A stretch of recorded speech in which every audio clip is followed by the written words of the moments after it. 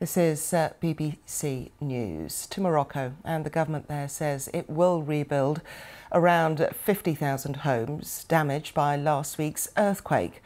Authorities say they'll provide more than $13,000 for each home that was completely destroyed and now needs reconstruction.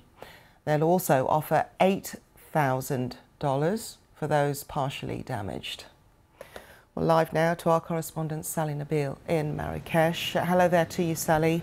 And I presume you have one of those homes behind you.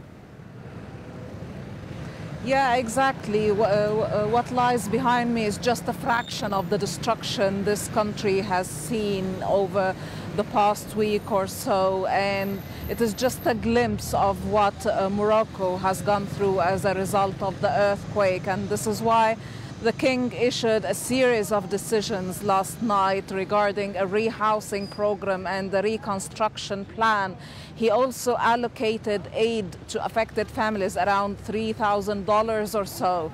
But the problem is now, or the big question is, how long this plan will take to be put into place. One of the biggest problems facing people now, especially in mountainous villages that have been hit the hardest, is shelter.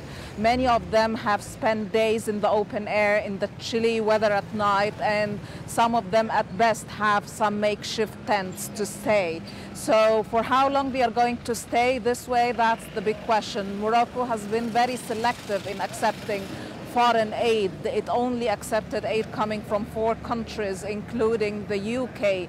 So this needs a lot of money, it needs a lot of expertise and equipment, and whether or not Morocco will be able to do that on its own, that remains to be seen.